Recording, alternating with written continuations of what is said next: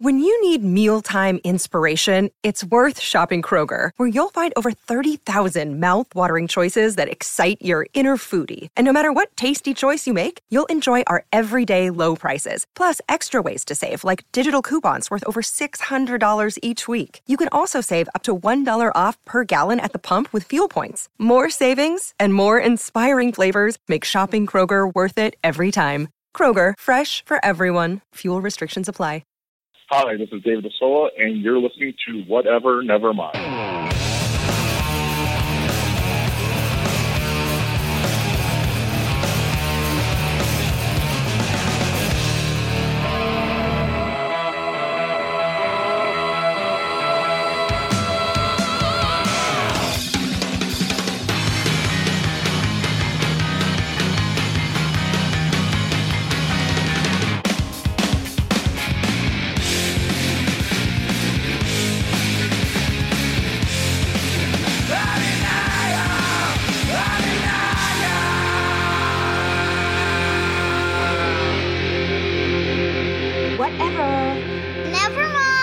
Welcome to Whatever Nevermind, people, a Cobras and Fire endorsed sidecast. My name is Baco, of course.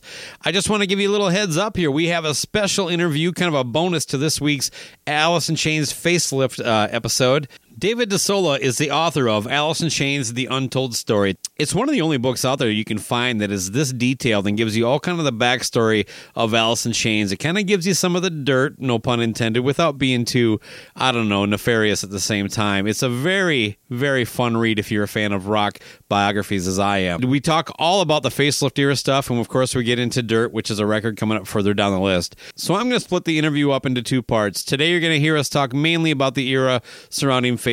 Further on down the list, when we eventually get to the Dirt record, I'll share the other half, which you'll enjoy just as much as this one, if not more. But both halves of the conversation are a really fun chat.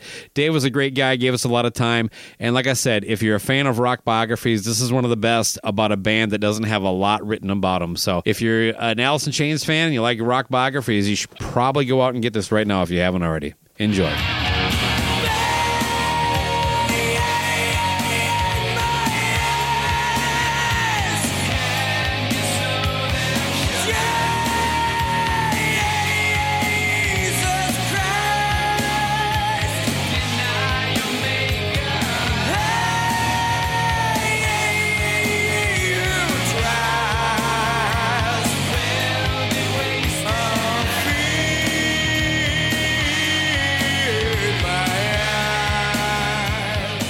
Well, I would like to welcome to the program David DeSola, author of the Alice in Chains, The Untold Story. This book's been out a while, and it's basically available everywhere. David, thank you for your time, and welcome to the program. Thanks for having me on. Tell me a little bit about yourself as far as, like, you don't have a whole lot of rock biographies in your resume here. How did you end up coming to be the author for this book? I guess we'll start there. I was basically in the summer between first and second year of grad school at Georgetown. I had a summer job at 60 Minutes, and I was doing class 2 nights a week. So basically, I had a lot of homework. That's what I'm trying to get at here. So one of those nights where I'm up late reading whatever, I put on the Dirt album for the first time in like years probably, and it kind of so I rediscovered it. Basically, it was kind of like wow. Right? Sure. And so I listened to it, all the way through, start to finish. And when it was over, I was like, well, it's 2011. Wayne's been dead for a while now. Somebody must have written a book on him or something. So I go on Google, I go on Amazon, I go on all the usual sources, and I find nothing along the lines of what I was looking for. So at that point, I had the utterly insane idea of doing it myself.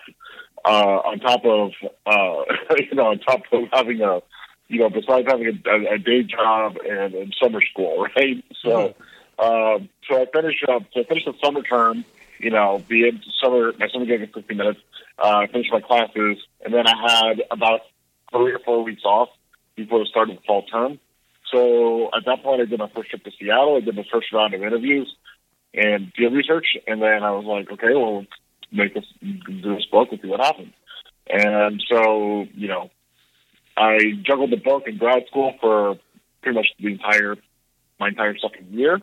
I finished school, and then I did the book full time, and there you go. That's it. But basically, long story short, to answer your question, I was looking for a book that didn't exist, and then I decided to do it myself. So this is very much a passion project for you, then. A passion project, challenge. Okay. It was the right place at the right time. I had the skill set, I had the motivation, I had the time, I had the resources, thankfully, and just all these sort of things going on in my life at the same time, and it all just sort of happened to work in my favor. And I was like, okay, I'm going to do this. Break that down, because I love getting to kind of the more nerdy, kind of behind the scenes stuff. When you say the resources, what do you mean? Free time, obviously. I mean, I was doing school and I was doing this. So, I mean, it was a lot of, I had office space, I had, time, and it's okay. like, I was doing one, I was doing the other. There was a lot of, I did a lot of records requests. I don't know if you noticed the footnotes. Those took time and money. So it's like, one thing you learn in any investigative reporting project is if you need any documents requests, any public records requests, get those things in early, because they can take you a few days, they can take you a few months. So ultimately, over the 3 years I was working on this project, I came up with something like 14 or 15 binders worth of documents, and they'll take up quite a bit of shelf space. Let's put it that way. So on top of that, I had technology was there. Digital recording to do my interviews. I was finding people through networking. Like, just as the more I met sources, the more I got more names. Found people through social networks. I found people through the internet, through whatever. I did, in a perfect world, I would have moved to Seattle to do this book. I couldn't do that. Okay. But I did fit, I think 5 trips total in 3 years. And I was there for a week or so at a time. So it was like, when I was on the ground in Seattle, I would do or see or get while I was physically there. Because if I could get an interview on the ground while I was there, it was like, great, let's do it over the phone. Worst case scenario. I can always do that. So it was, like I said, it was, time, motivation, energy, resources, ego, all those things were came into the mix. So you had no advanced budget to do this with? This is really just all on your own dime? Did it on my own dime, and then I made one thing of course I'd never written a book before, so I made the very silly mistake of trying to shop around the book without really knowing what I had at the very beginning, and not surprisingly, I didn't get very many encouraging responses. So I was like, fine, so then I just decided, okay, well, I'm going to write this thing first and shop it around when it's done or close to being finished. So I worked on it after that point. After about 2 years of working on it, I interviewed one of my sources, and the source, after the interview, the source asked me if I had a publisher, and I said, no, I was going to write, and I was going to write it and then shop it around. And she's like, well, talk to my literary agents. You might be interested in this. And I said, okay, sure.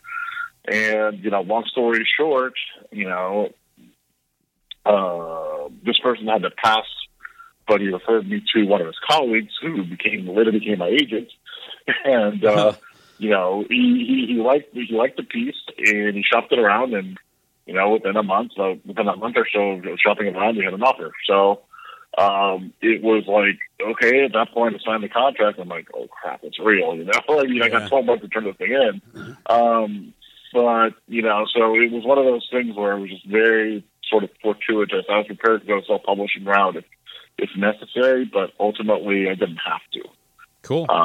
So it was, like I said, one of the many resources that I was referring to in my earlier responses was, besides time, was money. I was able to self-fund this thing, the entire thing, and I could spend as much or as little as I wanted, depending on what the lecture was. I'm not saying I booked a month's stay at the W Hotel in downtown Seattle, but I mean, if I needed, one big expense that I think ultimately saved me a lot of time in the end was hiring a transcription service to log all the interviews. Because if you do a 1 hour interview, it takes you an hour just to listen to it. In my experience, it usually takes you double that to transcribe it, to do a really good transcription. The longest combined set of interviews I did with one subject was Jim Elmer, Wayne's stepfather. Okay. And he clocked in in multiple sessions, he clocked in at about 5.5 hours. So do that math, right? It takes me about, 5.5 hours. It'd take you about 11 hours just to transcribe that. No, thank you. I hired a transcription service to do it for me, and it saved me a lot of time. Even though it did drive up my budget, but it was a worthwhile expense in the end. So. Otherwise, I'd probably still be writing it. Well, you don't have to tell me about transcribing interviews, but yeah, that's an awful lot. I mean, I did that for years in my career, CNN, 60 Minutes, whatever. I mean, it's one of those thankless parts of journalism, whether it's like a 5-minute interview or like a 1 hour in-depth thing for like a documentary or something. So, yeah, it's not fun. And I should mention, I think the book is killer, and you're not wrong that there wasn't shit for Alice in Chains books out there. The only one I can remember, because I am a fan. I am of both books and Alice in Chains. So this was really pretty much catered to a guy like myself. But there was a book about Mike Starr, but it was so poorly written. It was terrible. Yeah, I got it. It's out of print. Of course. I got a copy of it on Amazon for like $80. I'm not proud of it, but I had to. Oh, part of your research.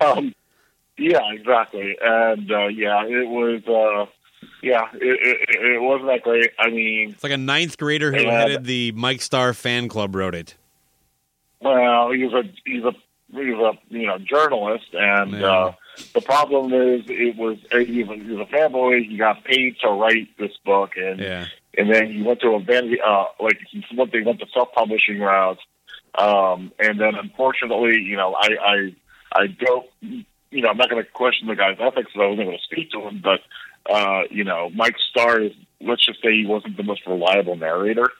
So I think he just sort of took everything Mike Starr told him in whatever state of inebriation. It's kind of shocking because typically heroin junkies are pretty honest with me.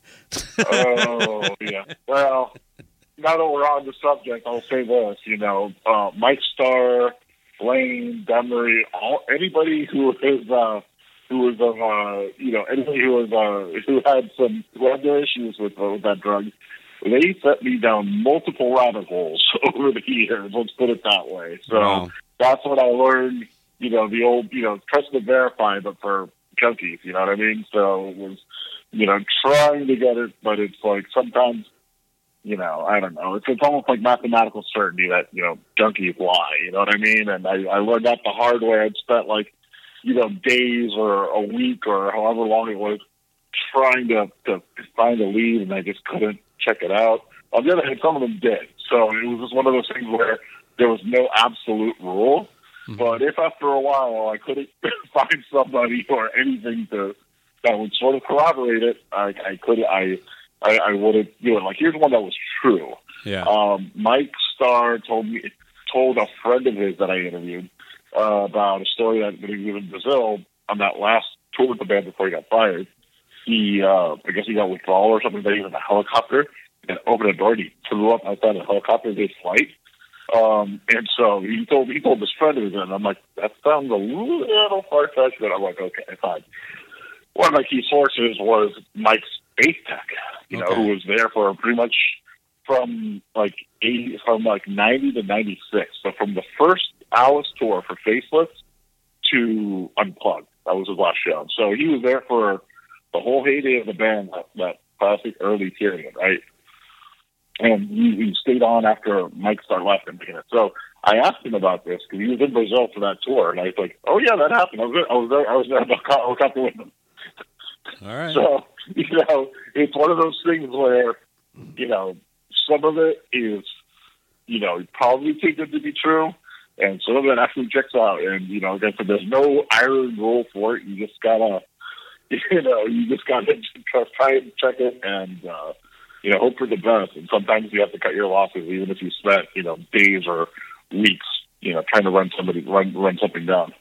Oh, that is one of the things about the book I like a lot, though. I think you do an excellent job of separating verified fact from things that are probably true, but you make it sure that you do a really good job of without boring people, but you do a good job of like, well, this is to the best of this person's recollection, that kind of stuff. It adds a real believable nature to the whole everything you're reading. You know what I mean?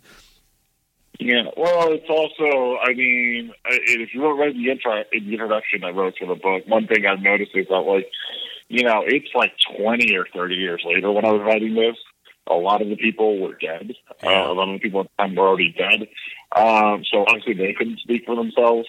And, with the passage of time, people, getting messed up on drugs and alcohol, or people having falling out or whatever, human memory just becomes a very curious thing. And then you convince yourself that something is true. You may misremember it. I don't know. One of the more interesting exercises than that was the story of Wayne's last recording session with Alice in Chains in 1998, when they all met up in a studio in L.A. with Dave Jordan and his crew. Now, I had something like 5 or 6 sources in that room. So all Jordan's people, and I'm trying to remember who it was. Yeah, I think it was all Jordan's people, and Sean's drum tech. And and I asked him, Wayne showed up super late, right? Because at that point, his drug use had more or less warped his perception of time. So I mean, to him, he's on time, and to other people, he's hours or days late. So anyway, I asked people, they all sit around there waiting for Wayne to show up, and I asked 5 or 6 different people that question, and I got 5 or 6 different times. It's very strange. Somebody said oh, he showed up at 5, showed up at 11, showed up at 3, showed up at 3 in the morning, showed up at I was like, dude, I can't even freaking tell anymore. You know what I mean? Yeah. And they were all there. We just kind of make it more mind-boggling. But yeah. So it was just one of those things where I just sort of I just noticed that sources had varying accounts as to what time he showed up. But yeah, so that's so I mean, it's like I said, ultimately I don't think people are deliberately lying to me. I think that's how they remember it, or at least that's what they think they remember. Sure. In my case, I was obviously operating with the benefit of hindsight. I was obviously operating with the knowledge of other people in some cases, like I'd already interviewed them, or I'd already researched the subject, or I'd already gone through archives, like newspaper clippings or magazine clippings or whatever. So I could cross-reference, dates with events and whatever. So, I had to sort of try and referee everything, basically. I had to make sure, what the order and timing and things of events was, and it's complicated and it can be incredibly frustrating, but I mean, like I said, it's just because things don't check out or there's some ambiguity or confusion or contradiction there, I don't think it necessarily means that people were lying to me. I just think it's it's just human nature that people forget or they misremember things as they get older. Let me take you back a little bit. How old would you have been then, when Facelift or Dirt came out? Did you get into Alice in Chains right away? Were you into grunge, that kind of stuff? What's your background with the music? Okay, so Facelift dropped in August of 1990. At that point, I would have been 11. I was living in I was living in Europe at the time. I was living in Holland. And at the time, my sort of main musical sort of influence and sort of source of everything was the European version of MTV, which is basically very similar to the American version, just with British sensibilities, with British hosts, and sort of tailored to British and European audiences. There are some European bands and British bands and things that were big over there at the time that didn't get the time of day in the States, and vice versa. So I discovered, one show I discovered fairly early on was 120 minutes, which used to be on at Sunday night at midnight. And, you know, you have school on Monday morning, right? But I would sneak out of bed and go watch it for a little while. And a lot of the bands I still listen to today are from that period. So, how did I discover Alice in Chains? So, I don't remember the brouhaha over Facelift for some reason. I'm not saying I didn't hear it. I'm just saying I just don't remember it. I do remember when Nirvana... You were 11, come on. They both, well, I do remember the brouhaha when Nirvana and Pearl Jam came, because they both... Okay. Nevermind and 10 came out about a month apart, if I remember correctly. Yep. And that was like a year later. And that album, those albums, everybody was listening to it, you know what I mean? So, and then Jerk came out like shortly after. So as far as how would I listen to Alice in Chains, it would have been either 120 Minutes or Headbangers Ball or Abuse and Butthead. Like one of those shows is how I discovered Alice in Chains back in the day. So, okay. Well, we going back even a little bit more, because you touch on it in the book, because they came out about a year before everything broke with grunge, and that record really didn't hit. And now, when they were first starting making kind of some noise in Seattle, they were kind of tagged as kind of a pretty typical metal band of the time, opening for bands like Great White and Tesla and that kind of thing in Seattle when they came through town. I got the impression, I just doing this show, listening to that music from the time, I was 21, 20 during all that stuff happened. It seems like they benefited a lot from not hitting right away. Like if Facelift would have taken off right out of the gate, and then a year later Nirvana happens, I think things could have been a little bit different for them. But they really started to get in traction just ahead of Nirvana breaking, and things were starting to kind of shift there. With Man in the Box, I think the video came out early '91 or something like that.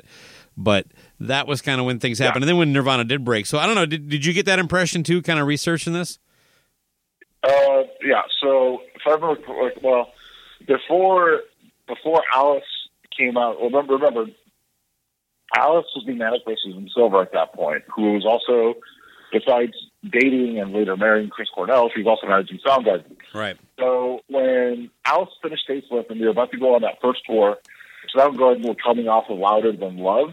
And so that was sort of like, that first sort of hit. I think he got a Grammy nomination. It didn't get a ton of MTV play, but it was really sort of a shot in the arm, and that sort of set the stage for Soundgarden when they went to the studio to do Bad Motorfinger. Yeah. So Seattle was the ball was already rolling, so to speak. So then Alice in Chains went out. And, we do the Round of the Box video, which was the second single off the record. The first one it got played on like metal stations, but it didn't really sort of have that kind of breakout We Die Young that Round of the Box did. Right. So yeah, I don't remember that as a single at all, Dave. And I was kind of paying attention to that, so I was surprised actually reading this book and researching this record to get that information, because again, you just talked about events that are old. That's my 30 years ago brain, but I really don't recall that. Yeah, I mean, I'm not saying it's not true. I'm just like it clearly didn't make any movement, is all. I mean, I had to thank God for YouTube, because all those videos were online. I could dig them up and watch them. Yeah.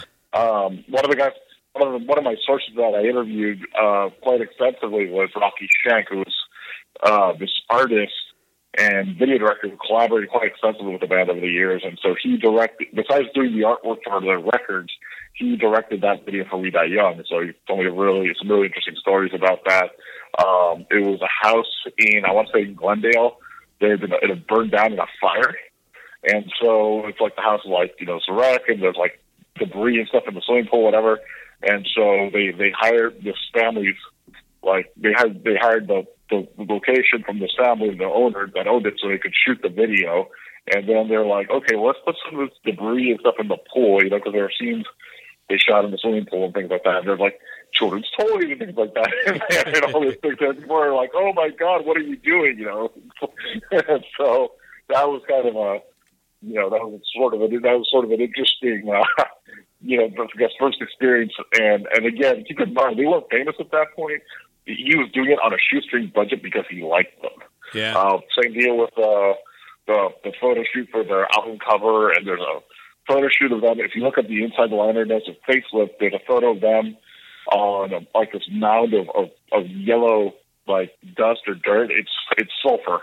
It was at a factory outside of LA or something like that, and so the wind is shifting, and every so often, like maybe they'll start crying because it's gotten their eyes or whatever.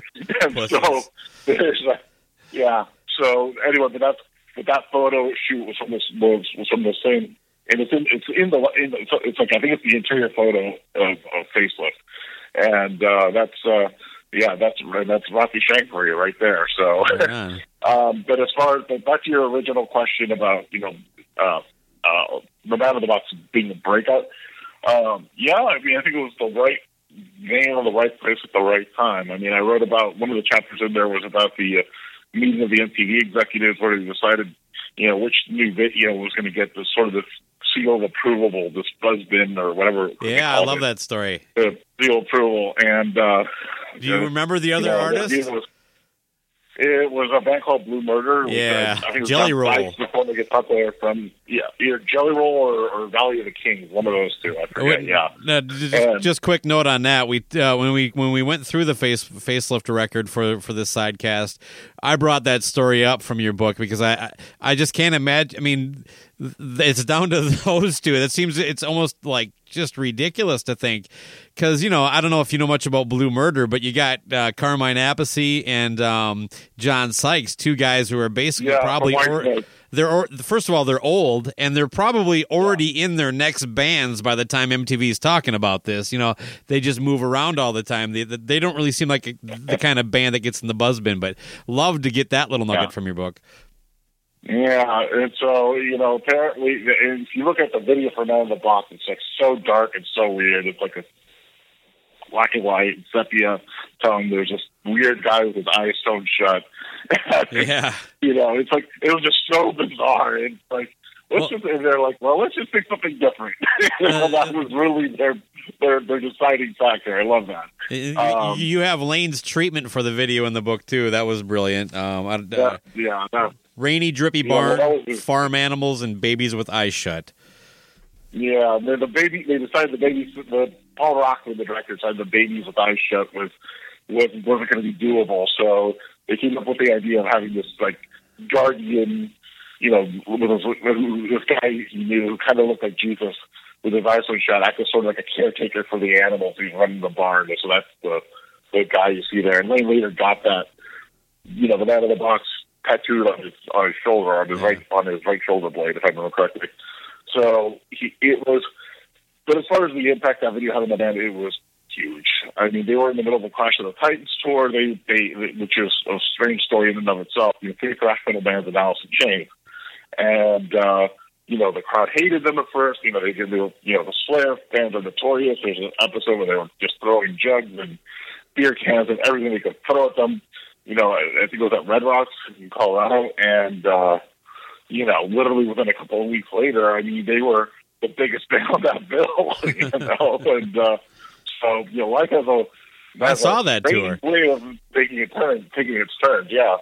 Oh, cool. Where'd you go? I went to it in Minnesota in a place called Trout Air. It's about an hour north of St. Paul, the Twin Cities there, so...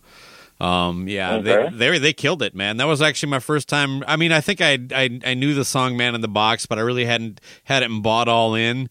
But it wouldn't be long, that's for sure. But I loved the entire day. All four bands kicked ass. And then so "Man in the Box" was sort of this big hit of the summer, and then for the fall they get the nod to open for Van Halen. And so right when I think in August or September of '91 they get their gold record for 500,000 copies sold, which was the first of those Seattle grunge records to reach that mark. And that was also the same month that either Nevermind or 10 came out. Okay. So, needless to say, it was kind of like they set the bar, and then those other guys cleared it.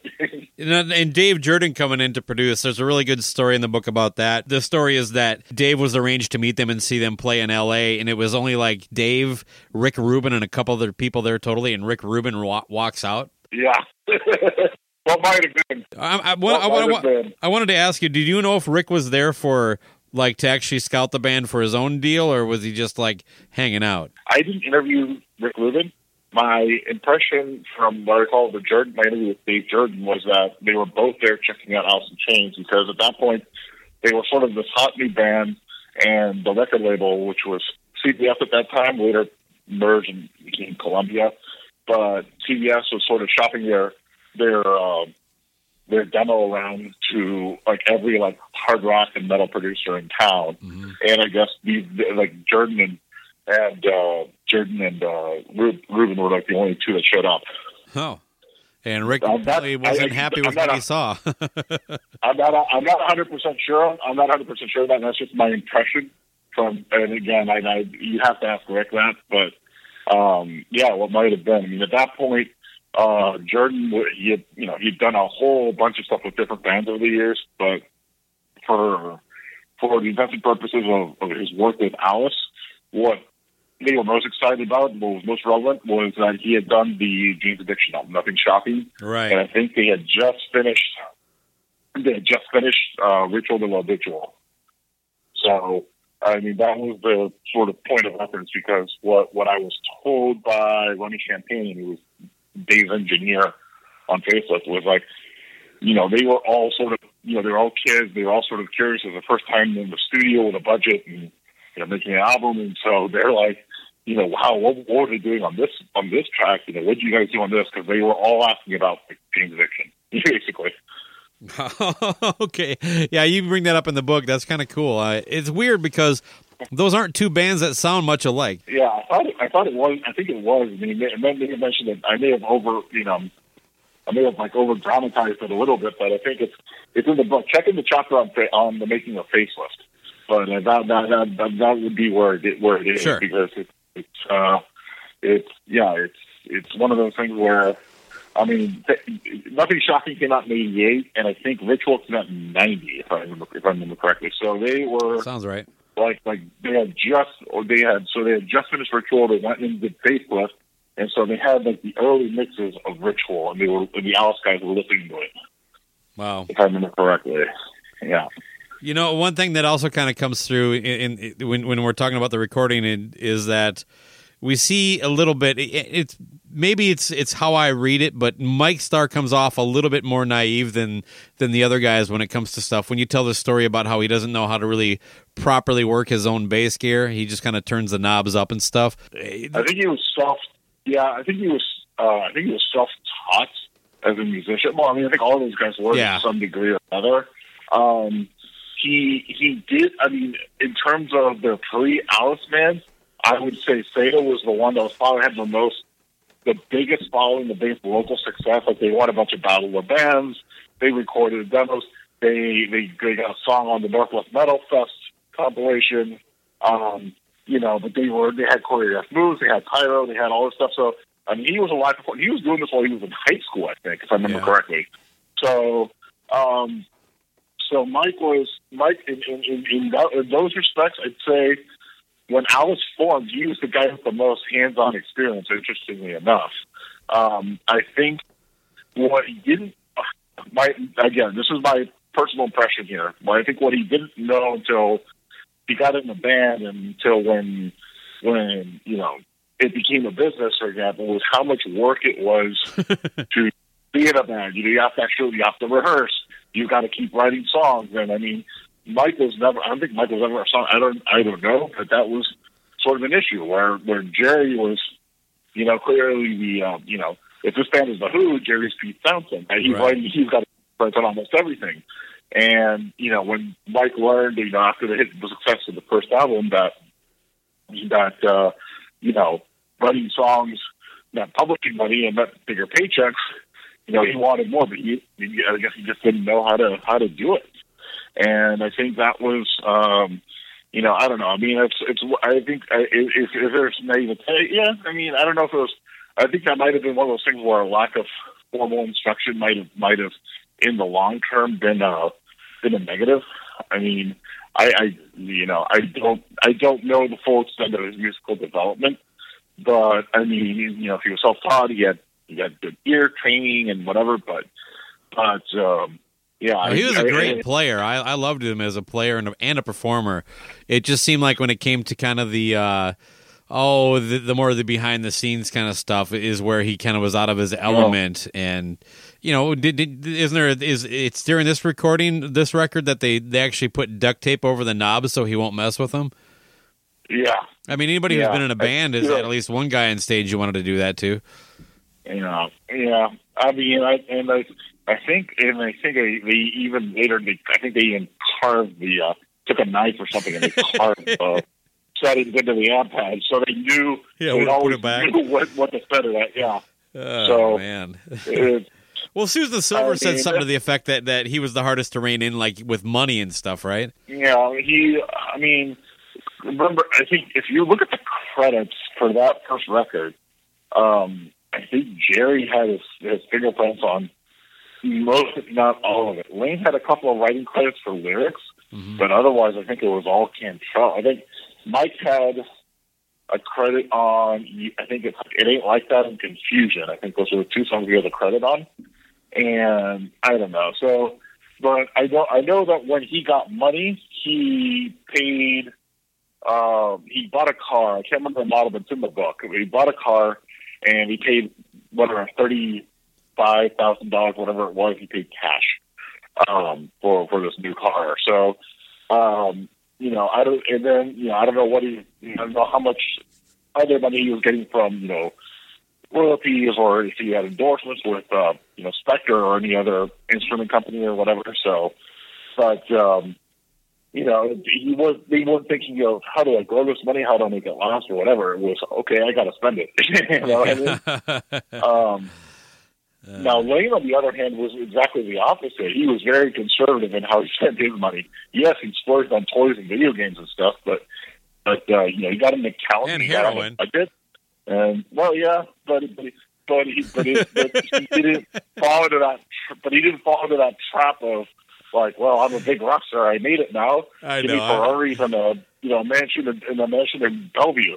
I'm going to throw a joke at you once in a while, just a heads up. Yeah, I get where you're going. Yeah. Go for it. Yeah, Go for it. The story is too dark. The story is too dark not to joke about it. Hey, a little side note there. Yeah, because heroin comes up a lot when we're talking about grunge. I'm about halfway through the list, and there are times where it's just like, Jesus, fuck, I need to kind of give myself a little break because I want to kind of keep things light and celebrate this music, but man, it does get dark. I wanted to ask you another thing about Mike Starr real quick. Now, legend has it, and you do touch on it in the book. I'm just curious if this is one of those stories where you openly admit you're not exactly sure how true it is. I'm just curious what level of corroboration you might have got that Mike Starr actually dropped Andrew Wood off at what would be his last drug buy and eventual overdose. I hope I'm not saying that wrong. That's what he told. That's what he told Mark Yarn, who's the author of Everything Loves Our Town. And if you read that book, yep. That's where I got that quote. And again, how do you prove a negative, right? That something didn't happen. I mean, if I gotta go CSI, Mike Starr, okay, he dropped him off, whatever. I mean, I couldn't. That's one of those things where I couldn't prove or disprove it. You know what I mean? And it's like sometimes I can. And other times you just sort of have to take it with a grain of salt. That's one of those things where we may never know. So it's strictly from there, nothing else. I'm sorry, I don't remember exactly when Mike died, or specifically when you started this. When you started the book, would he have still been alive, or would he have already passed? No, he died. I started the book in September of 2011, and he died 6 months earlier. Okay, all right. So I missed him. Well, there is a huge ripple effect that because things really hadn't kind of grown to where it eventually would. I don't think it was nationally known. At least I can tell you from my perspective, being in Minnesota, it wasn't. But you get it. You do a great job of tying it all together in the book. When we talk about what Andrew Wood's death actually did, and it really didn't have the effect it probably should have, which would have been a bit of a wake up call. It was more like the first domino, and it took a while until people started taking it a little more seriously. It seems like I'm talking about, of course, overdosing, that kind of deal. Yeah. And it wasn't just Alice in Chains either. I mean, it was the whole. It was, either he died of I think Mark Arm from Mudhoney also dabbled in it. Shannon Hoon from Blind Melon. I'm trying to think who else. Lanigan from Screaming Trees. Lanigan, Screaming Trees, yeah. His book has some really dark, very open and honest stories of abuse. I haven't read it. I haven't read it yet, but I've heard it's maybe too honest. Yeah, possibly. But, So, I mean, the thing about Andrew's death is like he sort of, he became sort of the Sid Barrett of Seattle in the sense that it's like Pink Floyd used the loss of Sid and his breakdown and everything as to inspire their work. All the how many songs did they write about Sid and the whole Issue Here album, obviously. And so, boom, there you go. Al James cranks out with Wood, and then Candlebox is Far Behind, and then, Cornell, starts writing these songs that become Temple of the Dog, and yada, yada, yada. It's, he's one of those sort of larger-than-life figures, and, you can't help but wonder what might have been. Yeah, and I love Mother Love Bone, but I just didn't see, like, when I listened to it, which was posthumous, it doesn't come across as this thing that has that mass appeal that these other bands did. Now, who knows what would have happened? I might feel differently if they had a chance to break, but man, Eddie Vedder would still be pumping gas in San Diego. Oh yeah, no kidding. Yeah, so we got one of those great, what if. Those great cosmic questions that you will never know what everyone might have done. No doubt. Here's another great one. Here's another great what if you ever read Duff McKagan's memoir. He left Seattle. He came up into Seattle's punk scene. He was bands performed in the Metropolis and whatever. And I think in 1985 or whatever, he leaves for LA, and then he starts Guns N' Roses, right? And so it's funny. So Guns takes off. And then Grunge takes off a couple of years later. But he remember him staying or writing somewhere that he always wondered what might have been if he had stayed. Like maybe he would have wound up in Soundgarden. He wonders what. Oh, I wonder. Think about that. What might have been. So it's there was a very tight community there. I mean, every record I go forward, there's like a half a dozen names that come up constantly on this list. People that have worked. I mean, like you mentioned, Susan Silver managing some of these bands. Jack Endino produced a bunch of the artists on this list. Sub Pop Records was of course involved in a lot of the CZ records. There's just so many layers to these things. Where the Matt Cameron has been in about 10 of these bands. Yeah, and it was a very small circle, just a bunch of people who were playing music for themselves and their friends, and and I think if you look at those early grunge records, those from say like 85 to like up to and I didn't even include Nevermind in that list. There is an innocence and I think an integrity to all those records, just because there were no expectations of fame or success or fortune or whatever. They were doing it for themselves. It was what they liked. It was what their audience liked. And it was developed very organically and very far away from the corrupting influence of the industry, right? Yeah. And so by the time that these guys are all going supernova, right? Boom, never. If you look at that timeline right there, and you look at, Facelift, Nevermind, 10, Bad Motorfinger, Dirge, it's like they're boom, boom, boom, boom, boom. They're cranking out one after the other, and you add, Smashing Pumpkins and Hole and all these other sort of grunge contemporary bands, Stone Temple Pilots, and it's just like you're just like, wow, there's just this. It just seems like every 6 weeks or something, somebody was dropping a masterpiece. You know what I mean? But especially for that actual Seattle community, that little tight knit thing, and then I guess. Once that cat got out of the bag, I mean, the best analogy I've heard, how it's explained that was, it was like sort of like California after the gold rush. Everybody was coming to Seattle. Then it's the music industry at that point. Yeah, Well, another thing, too, about all that is that, like, they would actually do, like, collaborative side projects that were good. You know what I mean? Like Mad Season and Temple of the Dog. It just seemed like the reason for doing all these things was effortless and pure. It wasn't, like, about some kind of commercialization. Of course, I'm being a little probably, I don't know, Pollyannic about that, but... Well, Temple of the Dog, for sure. I mean, like I said, it was meant to be a tribute to Andy Wood.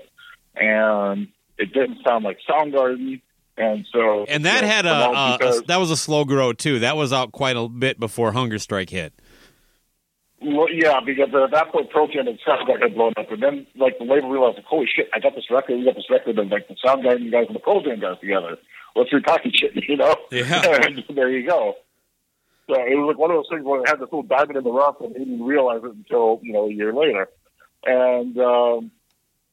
But as far as Matt Season goes, I mean, remember that started with McCready in rehab in Minnesota, where he meets Baker Saunders, and he comes up with this idea, and he wants to sort of lead by example, and being sober and whatever, and he wants to help Lane get sober. You know what I mean? So it started with, I wouldn't say it started with good intentions, but it certainly wasn't innocent intentions in that respect. You know what I mean? Right. So they were, yeah.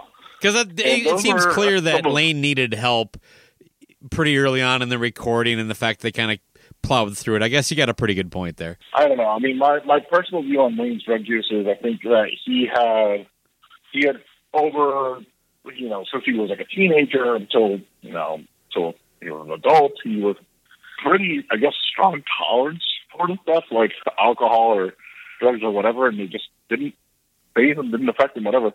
And then, for whatever reason, once he tried heroin, that was it. And you mentioned that the Van Halen tour in '91 there, at the end of the facelift cycle, that supposedly was when what's her name? Is it Demery? Is that how you pronounce it? Demery. So that's when she would have supposedly the first time she had Lane try heroin. I'm not phrasing that right. I'm not trying to blame somebody, but she was like the conduit to his first exposure, I guess. Yeah, but I mean that's how that story came from Johnny Bacolos, who was, in addition to being in Lane's previous band, in his grand band, Sleeve, Now Thing Change. He was also his roommate at the time of the Mad Season record. So they lived together for about a year, 15 months, give or take. Yeah. And so, they had been friends since they were teenagers, right? So they were like 15, 16, right?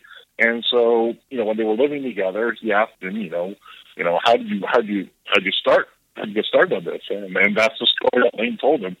And, the fact that, it was in that particular context, it was one of his closest childhood friends, and it was a private conversation between the two of them that would incline me to think that he was telling the truth. Wow. So, I mean, and again, I don't think, and as far as the blame goes, I addressed that in the book right there. I mean, Lane was no saint. I mean, he... Right, that's kind of what I was trying to say, is it? He had been battling in drugs for years. I mean, he had, the stuff that I was able to find was, marijuana, cocaine, acid, and I think probably mushrooms, if I remember correctly. That's just the stuff that we knew about. And the other thing to keep in mind also is that when he was still at the Music Bank at some point in 1988, one of the other musicians there offered him and another guy heroin, and they both turned him down. Okay. So, I mean, it was an interesting, and I asked him that story was known to other people who worked at the Music Bank or who were around that thing at the time. And so, for whatever reason, in 1988, despite, having, dabbled in other drugs, Lane knew that he was going to draw the line at heroin. Like, nope, I'm not going to try it. And then 3 years later, for whatever reason, he tries it, and I have not been able to determine why he changed his mind, why he decided to do it. But the other thing I would say as well is that even if it had been Demery, this is, there's no way to prove this. This is pure speculation. This is a pure what if. But my personal view is that if Demery hadn't introduced him to it at that point, it would have been somebody else. You know, it was just there, and it was endemic to the scene. You know, it could have been, you know, anybody from another band. It could have been, you know, a mutual dealer. Who knows? But it just, you know. And there might be the reason that he eventually tried it years later, even though he once thought that's just the one taboo, is that it was just becoming too common in the scene that he was in, you know? Possibly. I mean, you'll remember that, you know, Demery had she was sort of seeing a guy while Lane was on tour. This is another musician who was also a heroin addict. What was his name? I'm sorry, that comes up in the book too. So the guy's name was Dwayne Lance Bodenheimer. And he was in a local band still at the time, and he was just kind of, I don't know, grinding on Demery when Lane was on the road. I guess so. I mean, keep in mind, Lane was having his fun as well. Yeah, of course, yeah. You know, he had much moral ground to claim in that argument either. And so, you know, he denied it, but Lane heard enough. And so what happened was at the single shoot in the spring of '91, you know, Alice in Chains was filming their scene. The Cameron Crowe people have built a makeshift stage by the pier. It's not an actual club. It's just something that they built just for the movie, and that took it down. And so when they were shooting that scene, and it was like an all-night shoot or something, you know, just doing take after take after take. And so Bodenheimer was there, and I'm looking at my book right now, and so, you know, Lane saw Bodenheimer, and then he sort of just confronted him, and, you know, he just, you know, and just let him have it, you know. And he said, and I'm quote, and this is the quote I have in my book, I'm reading it right now, quote, "You're a piece of shit. It should have been you that died instead of Andy Wood. I fucking hate you." Nice. Now, obviously, at that point, he knew that Bodenheimer was a heroin user. It was like a year after Andy Wood had died. Obviously, he hadn't dabbled in it yet because obviously he felt like he had some sort of moral, I don't know, authority or something to well, he's angering and lashing out. I think he's probably yeah. And so, in Bodenheimer, what he told me was, Lane said it to me, and that was very hurtful. It hurt me. It wasn't like a total dick. I did have feelings.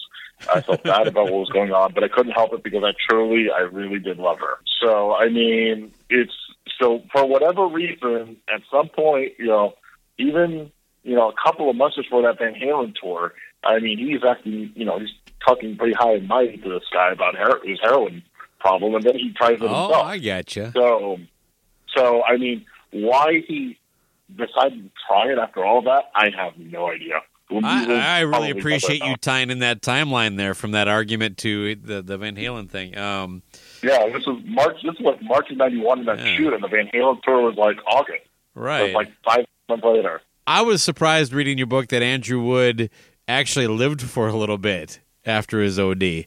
And all these people like Chris Cornell came back to see him in the hospital. Man, just that is a heartbreaking, I don't know, couple pages in the book. Yeah, I put together that account from a couple of other grunge books. So it was like the Pearl Jam 20 book.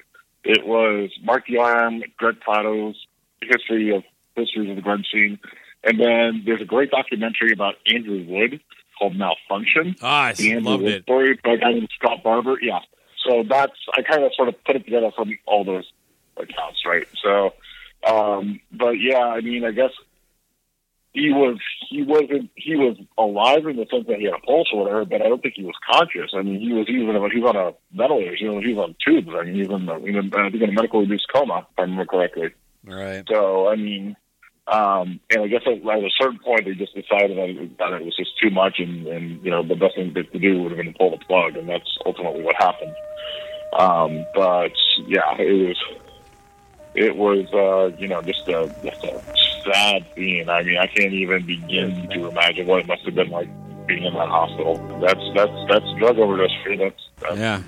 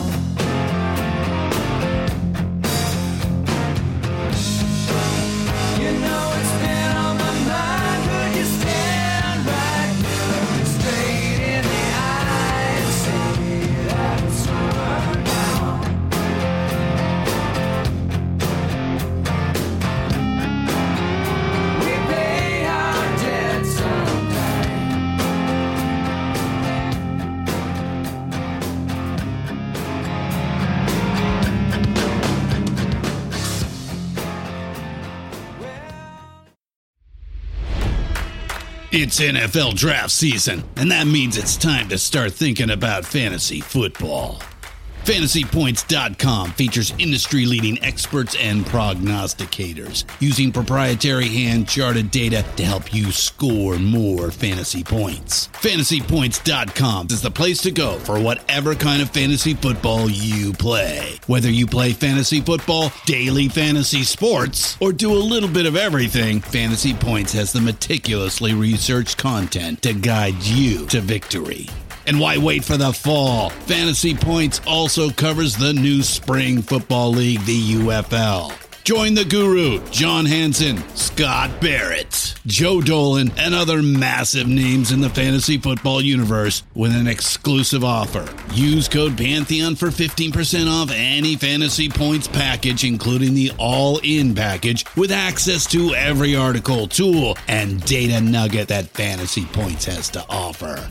That's FantasyPoints.com and code Pantheon for 15% off at Fantasy Points. FantasyPoints.com, code Pantheon. Score more fantasy points.